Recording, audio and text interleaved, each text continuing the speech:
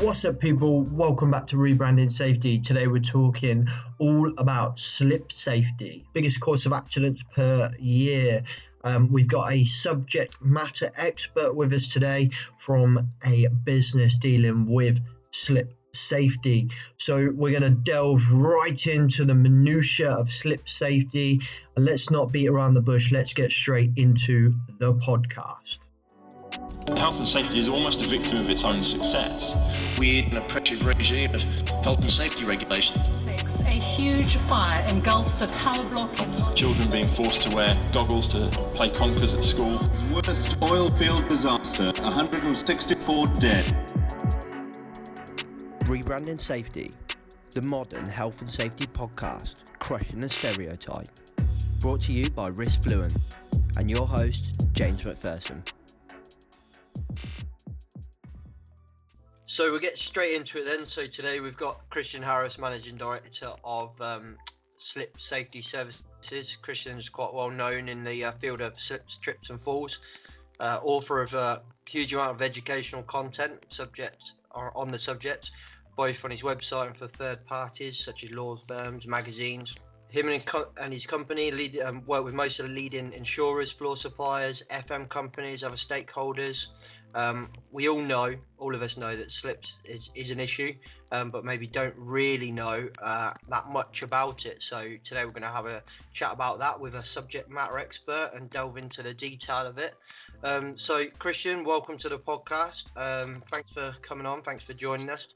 Why don't you introduce yourself, give us a little bit of background, and we'll get into it.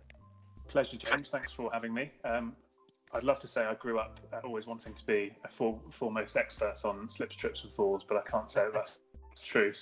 But no, it's something I've been working in this field for coming up to 10 years now. And I've got quite a lot of knowledge, both in terms of the theoretical stuff around it, but also the practical. And that's kind of where I spend most of my time, is actually out and about in the field, helping people with real life issues on their real life, whether that's, as you said, an insurance company, a floor supplier, a cleaning company, or an end user, just getting to grips with the problem and trying to find some solutions to reduce their risk. So that's really what I spend my time doing. So yeah, keen to have a bit of a chat about this and hopefully give some of your listeners a bit more understanding about a subject which everybody, as you say, knows about, but probably glosses over a little bit and maybe doesn't realise some of the simple things that can be done to make quite a big impact.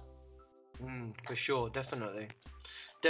So I suppose we get straight into it then. So like, what's kind of so everyone knows about slips and trips, and what's like the impact of not managing it? So what's the risk of the listeners and business owners not managing it? You know, how big is this problem actually? Is it a problem?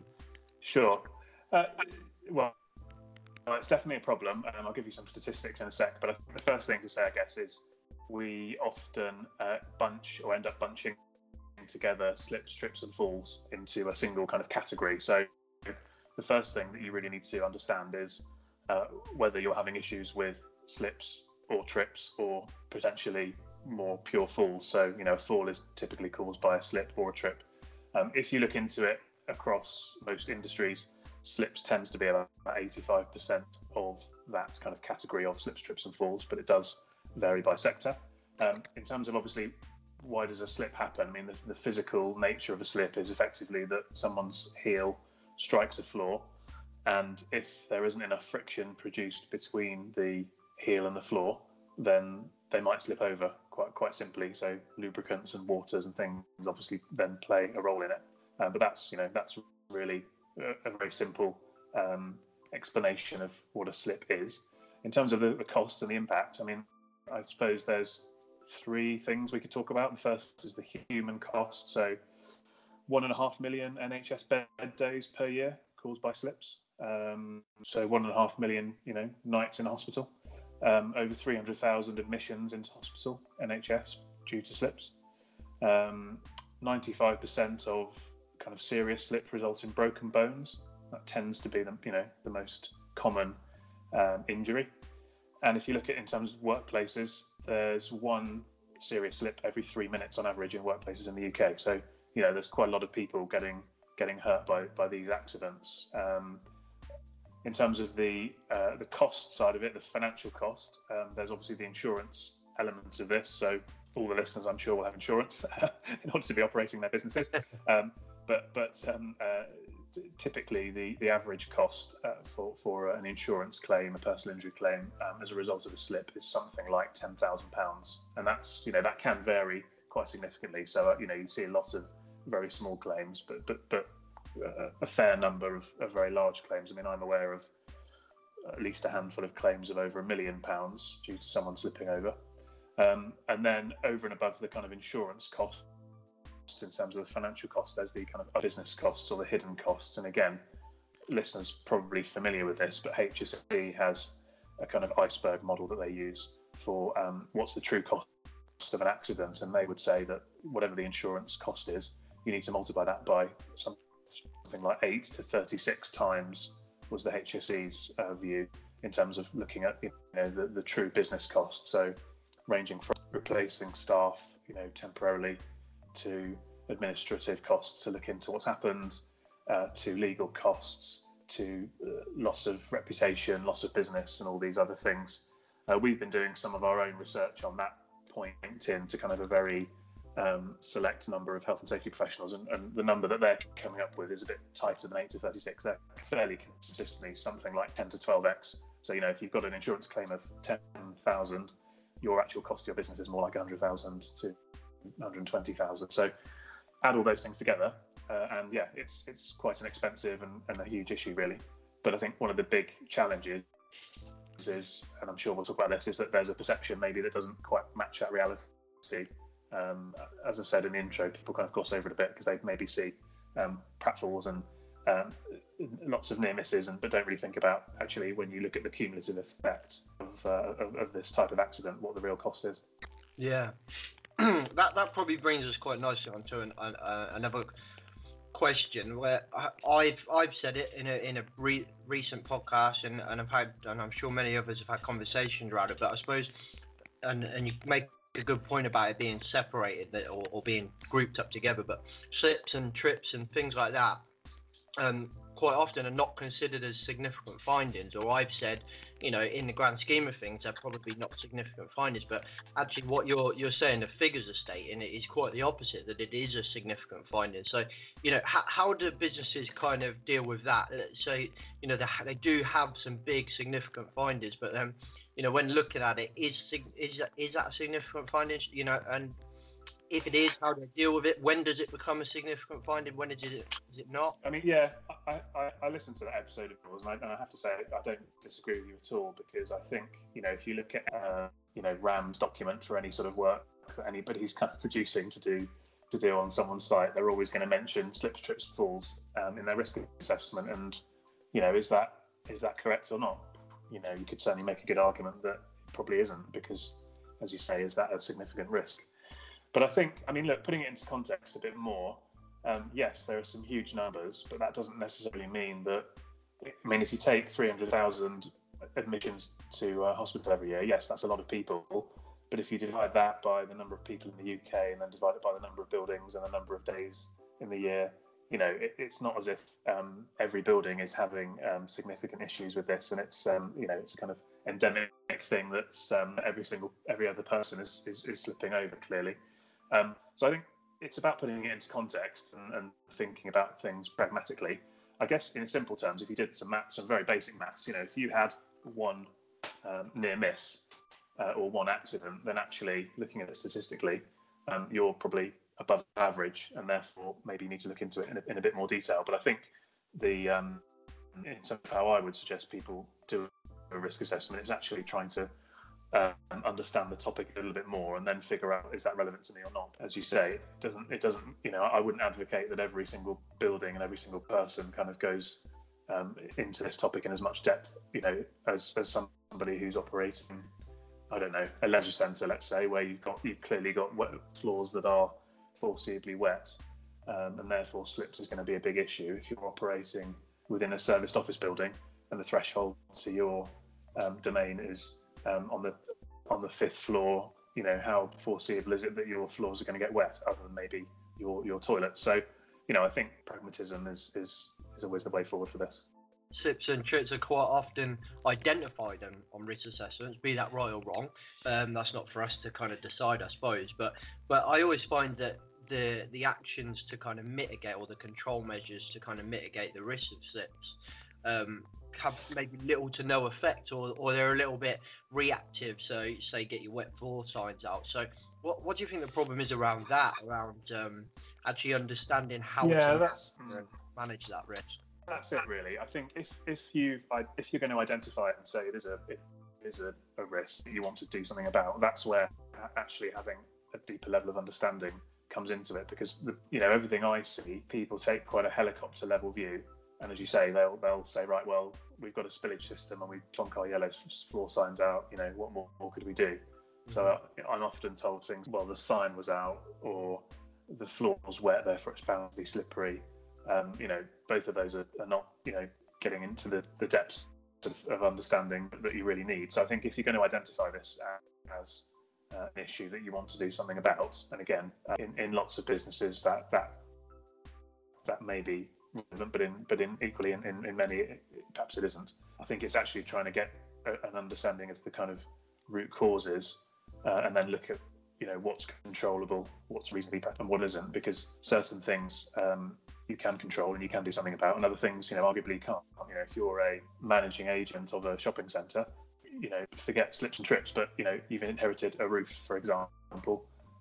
If there's issues with that roof, there's not really much you can do about that. It's the landlord's problem. If you're a contract cleaning company, you're inheriting taking over some aspects of the management of buildings. So there's sometimes limited things that we can do, but there are always things that can be done for sure. Yeah, that's a really good point. So would you say there's just an overall kind of lack of understanding around slips? Do we need to improve education around that kind of thing? Yeah, I think that's what I spend my life doing, really. If anybody either does follow me on LinkedIn or wants to follow me on LinkedIn, and I'm sure we'll give the plugs later, but the vast majority of my content on LinkedIn is all around education. So helping people to really understand, what are the causes, what are the results of not doing it properly, but equally, what are the results of doing things well, and therefore some of the kind of success stories. I think the HSE had a campaign a few years ago called Shattered Lives, and that was pretty effective. That was quite hard hitting. I think certainly from my perspective, if you look at people like the architectural community and designers, their level of understanding now is much better than it was 10 years ago. And I think if you can get, if you can design out problems into new builds or refurbishments, then clearly, if you get it right from the outset, you've got half a chance of keeping it right. If it's wrong from the beginning, you're fighting an uphill battle. I think maybe there could be something about legislation as well. If you look at some of those NHS numbers and compare them to things like road traffic accidents, it's staggering the difference and the impact on the healthcare system and the sort of quantity of people being affected by this. But actually, does the legislation reflect that? It's very vague. I think that's one of the challenges. It's very vague. What does safe mean in terms of slip safety? There isn't a black and white definition of that, and there are people out there that either don't understand it, or perhaps you could say are not wanting to understand it, but maybe telling people certain things that aren't perhaps correct in order to sell products or whatever. So I think that clarification around that could be good. And then I think, as I said before, it's this kind of perception piece, just broadly really. So can we get people to just understand that these can be quite serious accidents, that the cumulative effect is very serious, but equally there are some very simple things that can be done to solve this issue at a site level. It doesn't have to cost a huge amount of money, but it's having that willingness to understand it just a little bit more, so that what you're doing is having a positive effect and not a negative effect. That would make a big difference. I like what you said about like working with architects and stuff like that. Well, that's quite a big part of most of my work's around fire, and that's a big target for us, is kind of engaging architects and kind of nipping it in the bud at the design stage, which proves to be much more effective than trying to deal with it later on. It's something we do. We do lunch and learns and things like that. And I mean, obviously, you'll know this more than anyone, but after the whole Grenfell tragedy. Everybody that I was speaking to kind of slips went off the agenda because fire was all of a sudden the number one. And my understanding on that was that the materials used for the cladding were obviously massively contributory to the issue there, but equally another better specified material could have been used without much, if any, change in cost, and actually that would have made a big difference, obviously, in that case. And I think, from a slip perspective, it's kind of the same. You can have having a good, well-specified slip-resistant floor doesn't necessarily cost you any more than having a slippery floor. So therefore, if you can understand the environments you're installing floors into, then choose an appropriate floor. Doesn't have to cost you anymore, but as we said earlier, it's gonna help you immensely to try and mitigate the risk. Yeah. So I suppose it's kind of understanding like the end user, I suppose, from an architect point of view. So that kind of brings me on to another question, which would be like, what types of floors or businesses, are kind of an increased risk? I suppose slips is prominent everywhere, but what are kind of your target audience, I suppose? Yeah. So I mean, we tend to cut it by sector and then by environment. So in terms of sectors, hospitality and leisure, retail, obviously, manufacturing, transport, healthcare, education, those, I know that's almost everything, but if you look at the stats, both from the insurers, but also look at where we kind of do most of our work, it tends to be in those sectors. But then if you kind of go down a level deeper than that, you think about environments. So forget what sector you're in, but have you got an entrance area? If you do, is it foreseeable that entrance area might get wet or contaminated? Well, possibly, or if not, probably. Have you got a washroom or toilets? If so, is it foreseeable that floor might get wet or contaminated? Yes. And then obviously there are environments where you've got much greater risk, which is evident, such as swimming pools, showers, hotel bathrooms. Bathtubs and shower trays is a massive issue, because if you look at the shower tray standard, the European standard, it actually explicitly says that shower trays are slippery, but yet they're being used by barefoot people when they're wet. So that's a big issue there.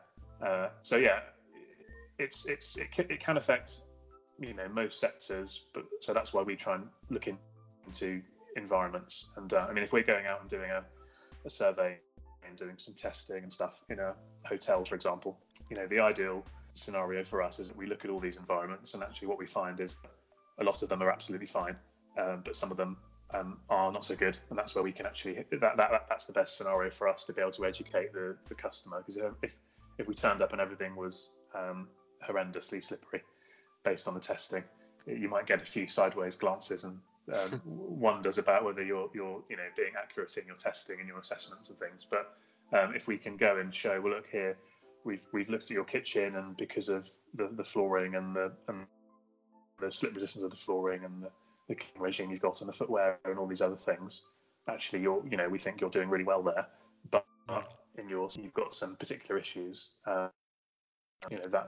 That is quite a good approach to take. And typically what we find is that there's always something that can be done in some area of a building. But again, as we said earlier, it's about identifying the need and doing that kind of initial risk assessment. Yeah, I was just about to say, essentially what you're talking about there is doing a risk assessment. It's just kind of looking at your undertaking and just having those discussions with your team. It doesn't necessarily have to be written down, but you're having that kind of conversation. So so if you're going to kind of do that risk assessment, what the kind of causes of slips? What are the common causes of slips? So there are. You'll have to forgive the alliteration, because we've got slip safety services, and then there are actually 6 sources of slips. But alliteration works quite well because it's memorable. But yeah, there are 6 things to look at, really. So, and this is not me coming up with this on my own. This is also supported by HSE. You've got the floor. You've got contamination on the floor. You've got the cleaning of the floor. So in other words, 50% of the thing is all around the floor and what's on the floor. You've got environmental factors. You've got people factors, and then you've got footwear. So any sensible risk assessment that is going to start going into some of the detail around slip safety is going to be looking at and considering all 6 of those factors. Some of them are obviously going to be relevant all the time. So, as we said at the start, in order for someone to slip, you've got to have a foot touching a floor. So the floor is always going to be relevant, and therefore the contamination and cleaning of that floor will always be relevant. The foot is always going to be relevant, but is footwear relevant always? Because if you're operating a fast food restaurant, for example, you might have a PPE policy whereby you can control the footwear your staff are wearing, but you can't control obviously the footwear that the members of the public are wearing. So within footwear alone, you might have 2 different approaches between staff and members of the public. That could even be taken a stage further, because if you've got a swimming pool, you've got your staff in the changing rooms, let's say, you've got your staff potentially wearing footwear that you're specifying or recommending or providing. Then you've got people coming in with all sorts of different footwear on their feet, and then you've got barefoot users as well. So again, fair bit of depth. Environmental factors is an interesting one, and some things can and can't be controlled. Of course, that means if you're looking at an external area in, I don't know, Cairo, where you've got probably 11 months a year of very hot weather and very little rain, versus in, say, Manchester, where you've probably got 9 months a year of rain, then that would come under environmental. But it also means things like steps and stairs, slopes, because we need more friction on a slope than on a flat surface. People factors, obviously. Are people pushing, pulling, carrying? Are they distracted? Can you be really controlling what they're doing? So there's a lot of depth that can sit behind all of these 6 sources, and that's kind of the risk assessment approach that we take. And obviously, where we can, we will try to quantify factors within those 6 because I think the maximum of what gets measured gets managed is definitely ripe in this area. Didn't realise it was this detailed, did you? I'm tending to learn over the years that everything is more detailed than what you think it is. Yeah. I was just thinking as you were talking, I remember back to because like you, I never dreamt of being a health and safety professional when I was at school. So I went into catering for a short amount of time, and in our training they had this case study, and I can't remember what it was, and but I can just remember the video that they showed us of it was a young female chef carrying this vat of boiling hot water, which to be honest is common practice in a lot of kitchens, like when you're draining the bain marie or something like that, or it could even be oil, and just to walk in to put it down the sink or wherever you're going to put it, and slips and the whole vat just goes over them. And I vaguely remember she survived, but I'm not sure. But I can just remember that reenactment they'd done in this video. And I'm just wondering, do you get much work from catering? Is there a lot of buy-in from that industry? Just out of my own personal curiosity, really. That's a sector that obviously has quite fundamental challenges in terms of its marketplace, as in it's hugely competitive and it's very much price driven, and therefore costs are always looked at quite carefully. So I think anything that they're having to do that they weren't planning to do, even if it is around safety, is always going to be a bit of a challenge. Saying that, we do have clients in that sector that are doing some good things, and actually one of the benefits I think from some of the work we can do for the likes of a catering company, but it also could be a generalist cleaning or FM company, or it could be a managing agent of a building. With doing some of this testing that we can do, we can actually, fundamentally, if we're testing the slip resistance of a floor, what we're trying to ascertain is what's the inherent level of that slip resistance of that floor, as in, was it specified correctly or not, as in, from a slip resistance perspective. And if you're a catering company and you're operating someone else's kitchen and you've just taken it over a few months ago, and actually the floor was handed over to you in a very slippery and arguably unsafe condition, you should theoretically be able to kind of push that back up the chain, and any rectification works that should be needed to be done to that floor to improve it, wouldn't have to be borne by, the cost of that wouldn't have to be borne by you. So, that is something that we always encourage people like that who are taking over management of buildings to kind of get some slip testing done. It could equally be some of the fire stuff that you guys do as well, I'm sure. But I try and have a benchmark of where the building was when you took it over, because if you then find problems, they're not your issues to solve necessarily. So you can try and get them solved with the help of the client, and that takes away some of those commercial pressures that we talked about. Yeah, that's a good point. I suppose, in essence, at the end of this podcast, hopefully, listeners will be able to just be aware of the questions to ask. I always say, from a fire point of view, it's not knowing the answer, it's just knowing what questions to ask. So, just getting a slip test or something done, so you can ask the question, what are you going to do about this? Otherwise, I'm not going to buy the property. So how would you kind of quantify like the risk from slips then? If you think about those 6 factors, then the floor, as we said, kind of makes up about half of it. So to do that, which is what we do kind of day in and day out, we use a contraption called a pendulum test, and that's exactly the same method of testing the HSE would use themselves. So, for example, in I think it was 2015, this is all in the public domain, so I'm not saying anything untoward. There was a gentleman that slipped over in a Co-op store in Truro, and it was one of those, what possibly could have been perceived as comical slips, where you kind of lose both feet, and it looks quite dramatic. But unfortunately, he banged the back of his head, and he actually died as a result about 12 hours later or something. So the HSA obviously were informed, or whether it went to the council and then the HSA, I'm not sure. But anyway, somebody from the HSL in Buxton went and did some slip testing with the pendulum, and then I was actually called in to have a look for the Co-op at that time.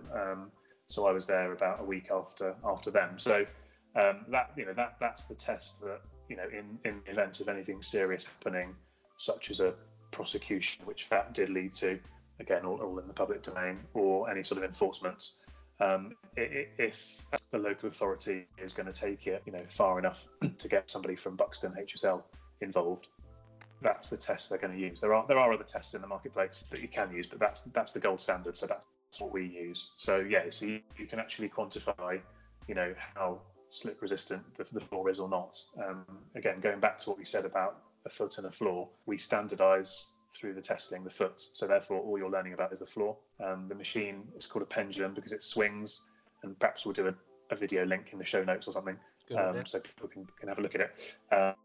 But it swings like a pendulum. It strikes the floor, and it pushes a pointer to a number on a gauge, and essentially the higher the number, the more slip resistance you've got, and you can actually correlate the pendulum test value, the PTV, to a risk of an accident. So if you have a PTV score of 24, then there's a 1 in 20 kind of risk exposure, whereas if you've got a PTV of 36, it's 1 in a million.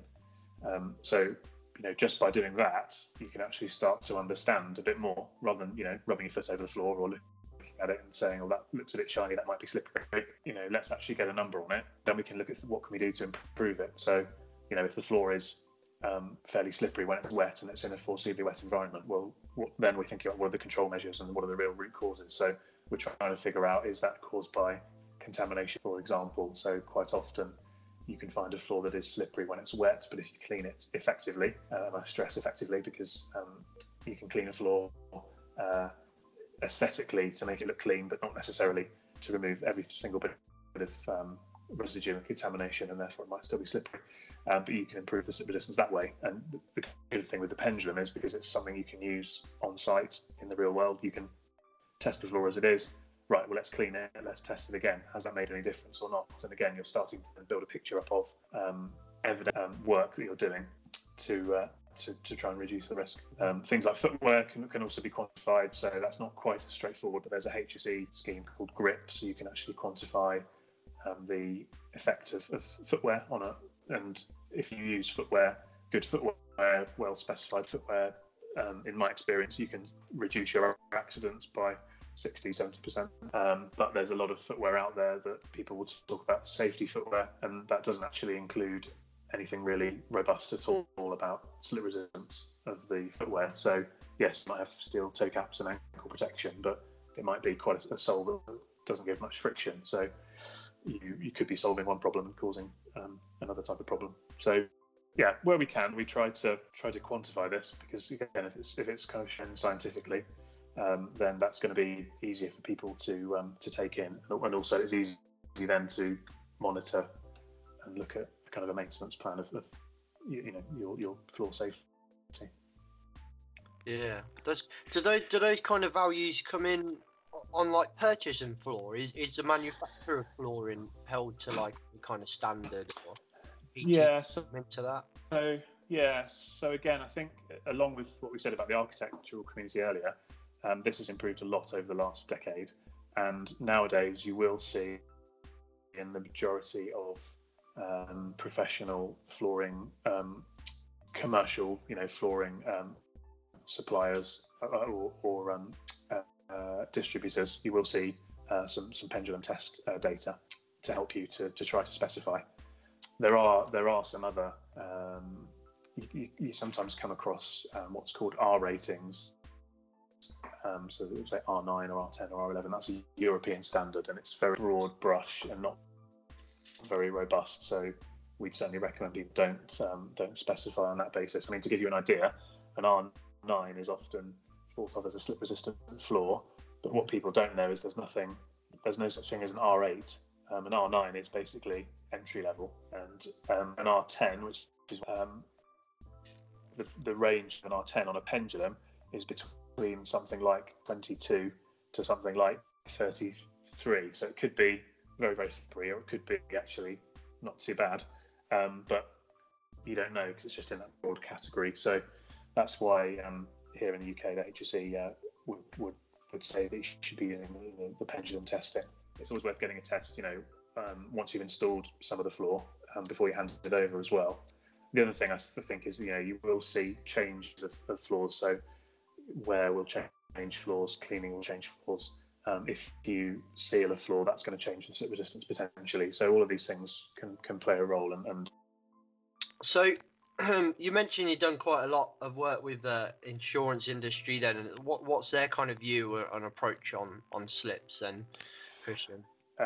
Insurers see this, and they know this as their biggest cause of claim and biggest cause of accident in most cases. So typically it's about a third of claims by volume and a third of claims by value. So they spend a hell of a lot of money on accident claims, and therefore they're keen to reduce this.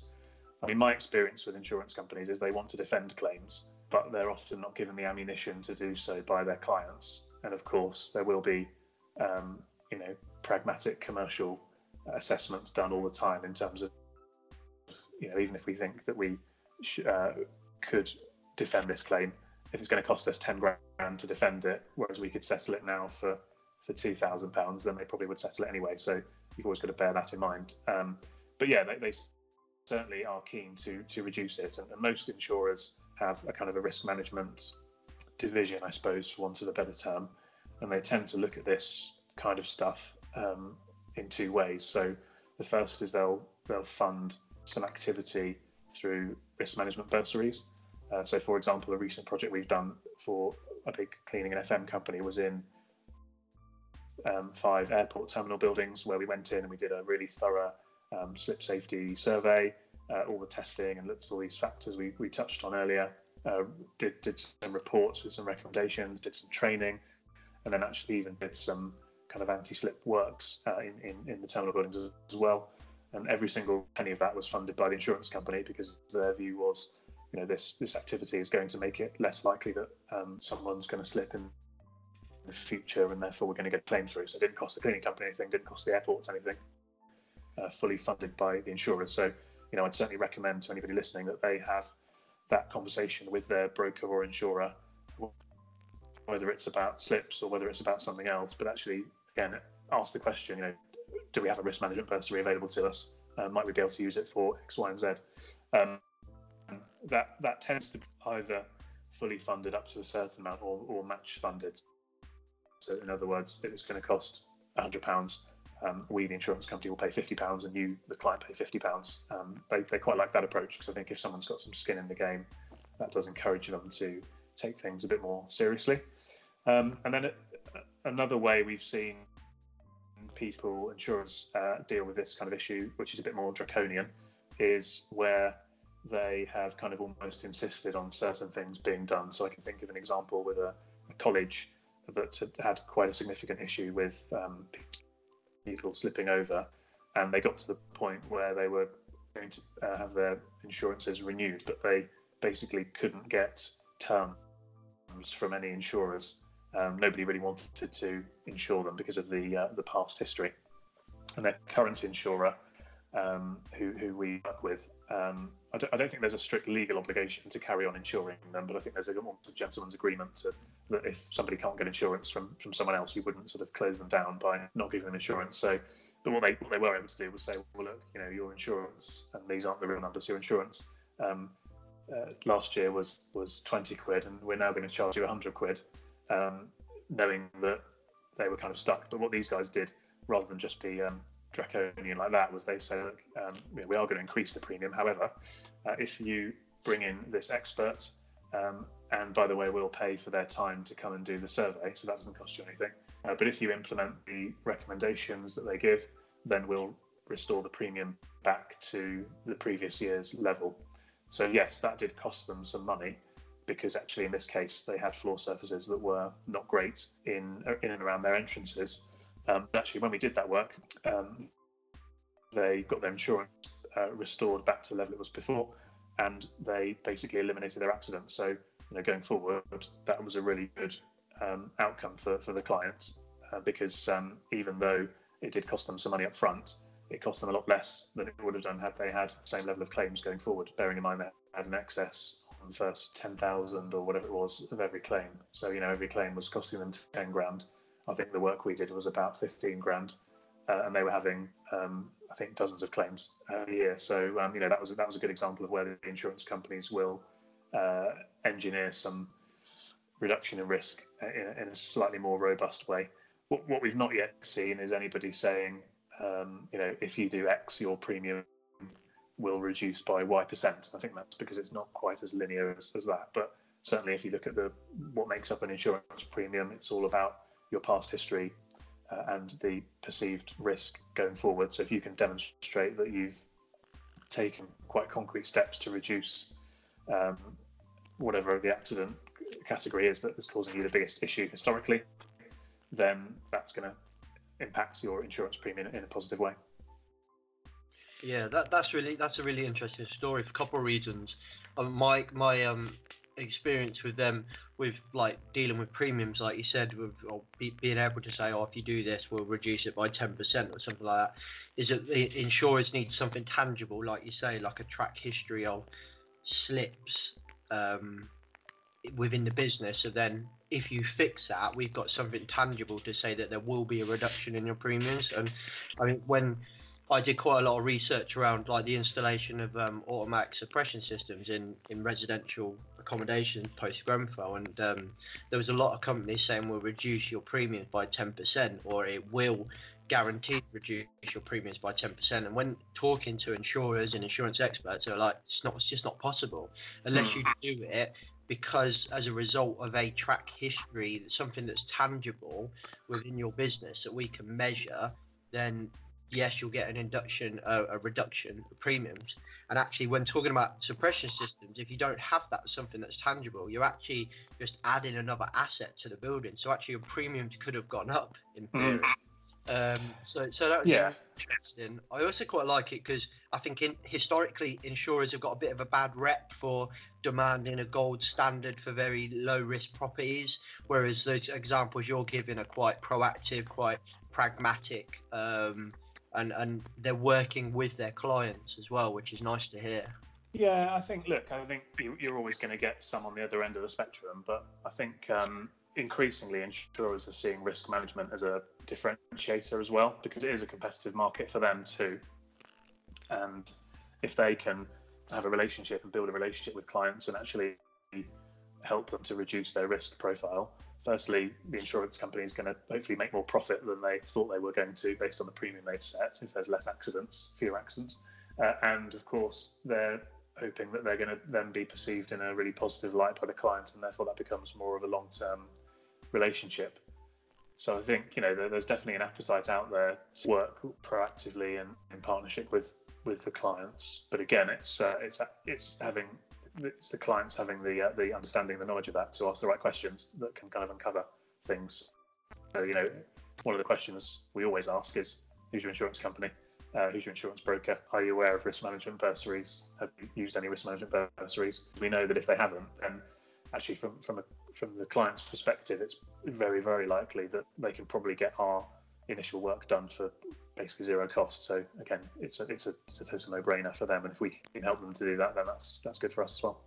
So I suppose to kind of tie it up, what are the kind of let's go for 6 kind of top tips then for the listeners to kind of take away to put in action for their business. What from your expert opinion would they be? Keep the alliteration going. This might just be luck, James. We actually do have a 6-step kind of model that we take clients through, and that's kind of our value proposition, I suppose, in terms of how we help people. So we do a lot of education and stuff to raise the issue, but in terms of how we could actually help some of your listeners if they felt they needed some help, it's really working through a 6-step model. So the first point of it is about measuring and quantifying. So again, if you don't measure something, how can you manage it? You can't manage a business without measuring your income and your expenditure. Point 2 is then about understanding. So that's where kind of some of the points that we've talked about today will come in. But in a lot more depth and in a more kind of bespoke way. So really understanding what are the root causes for you in your building or your buildings or whatever it is that are causing you issues. The third piece is about improving that. So in terms of what we do to commercialize and generate revenue in that regard, it's around helping people with making their floors safe, quantifiably safer by cleaning them or treating them better or whatever it might be. So try and make things better. Number 4 is maintaining that standard. So it's all well and good saying right, I'm going to buy a new car, but if you never MOT your car and you never service your car, and you don't change the tyres and you never clean the interior, within a period of time, that lovely new car is not really going to be giving you what you're expecting it to get from it. So maintenance of that is really important. And again, we can hold people's hands and help them with that through number 5, which is monitoring. So let's actually come in once a year, which is what the insurance companies that we work with tend to recommend, and do kind of an MOT. So we've identified a problem, we put in a resolution. We've come back after a year and tested it again. We've got another, recertification of the floor, and that leads into the 6th point, which is evidence. So, there's 2 sides to this, as there is of all kind of health, safety, and risk management. There's can we prevent accidents from happening, and then can we defend claims?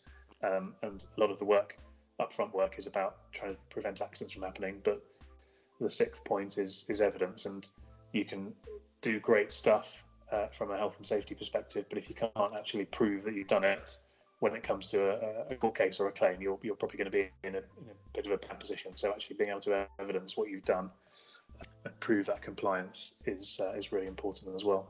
So I think I would that's kind of the model we work through with people. I think if anybody is interested and feels they might have some issues, that we can work that through with them, and those would be some good 6 steps to take for sure. To focus on, so let's say some listeners are listening to this and gone, do you know what? Yeah, we have got quite a lot of slips and trips and falls, even if they are grouped together. We want to engage with Slip Safety Services. Yeah. Do you want to just take us through? I suppose your 6 tips are kind of what you would do in the offset, but like what you do with your customers, how you work with your customers, and ultimately what Slip Safety Services provide. Sure. Well, what we've done, something new we've just developed, and actually I'm going to use the listeners to road test it, if that's okay, is a scorecard. So what we've done is we've basically put together a survey, for want of a better term, which has got 40 yes/no questions in it, and it will take you about 10 minutes maximum to complete. And it basically, the questions divide into those 6 sources that we talked about. So floor, cleaning, contamination, environment, people, footwear, and the output of this is a kind of a personalised report, which is fairly detailed, but it actually goes through all of these, the 6 sources. It gives you your score, benchmarks you versus best practice, gives you some tips on what you can do to improve, and loads of other content. And that's a really good starting point, because that gets people, within 10 minutes of time to do it, and another, let's say half an hour to read the report and try and digest it. You've got a hell of a lot of information there, and actually you've got a good starting point saying, well, look, where do I sit on the scale for all of these things? From there, we can go into more detail. We do 15-minute kind of strategy session calls, which you can book with me to kind of run through stuff as well. There's a huge range of content on the website, on LinkedIn and things like that as well. But I think, if listeners are interested, I would suggest that they go down that route. And we've actually set it up on www.slipsafety.co.uk/riskfluent. So if you go to that URL, it'll take you to this scorecard, and then fill that in. You'll get a report. We can then have a follow-up conversation. We can kind of go from there. So that would be great if any listeners are keen to do that. Awesome. Well, we'll definitely put that link in the description. That's amazing. Thank you. No problem. So I suppose that's the place to go if they want to get more information, and your website. Hit you up on LinkedIn as well. As you said earlier, you're quite active on there. Yeah, so the website is slipsafety.co.uk.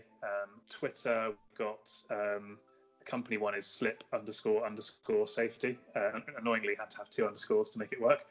Or my personal one, Christian H_SSS for Slip Safety Services. And then LinkedIn, if you search for me on LinkedIn, you should find me. But if you want the direct URL, it's linkedin.com/Christian-Harris-Slip-Safety.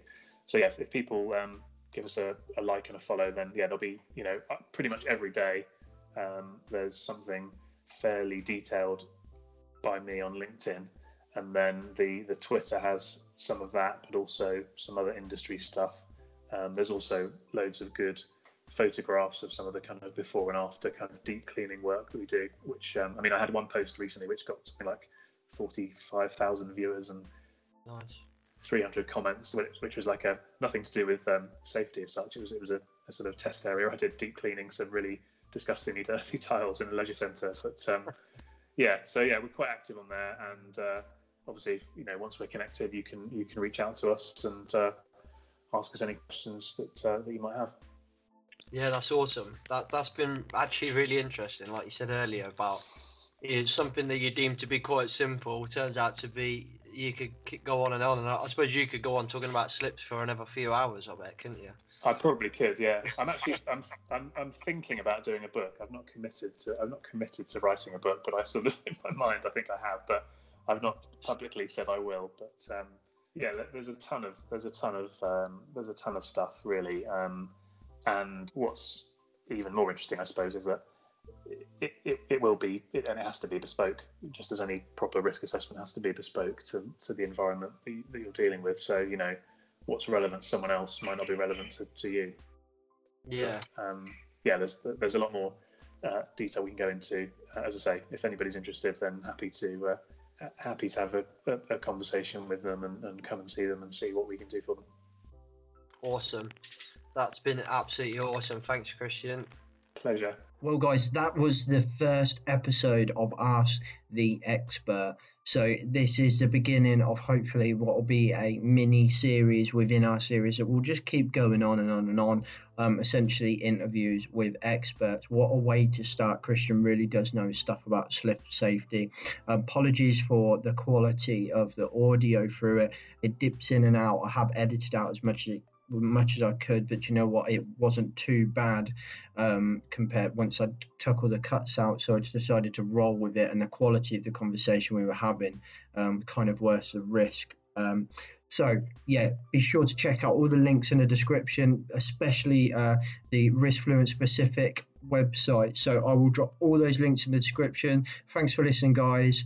Don't forget to quickly follow Christian on LinkedIn, because if you didn't learn anything today, you will from following him on LinkedIn. So yeah, don't forget to do that. I'll catch you next week. Safe. Bye.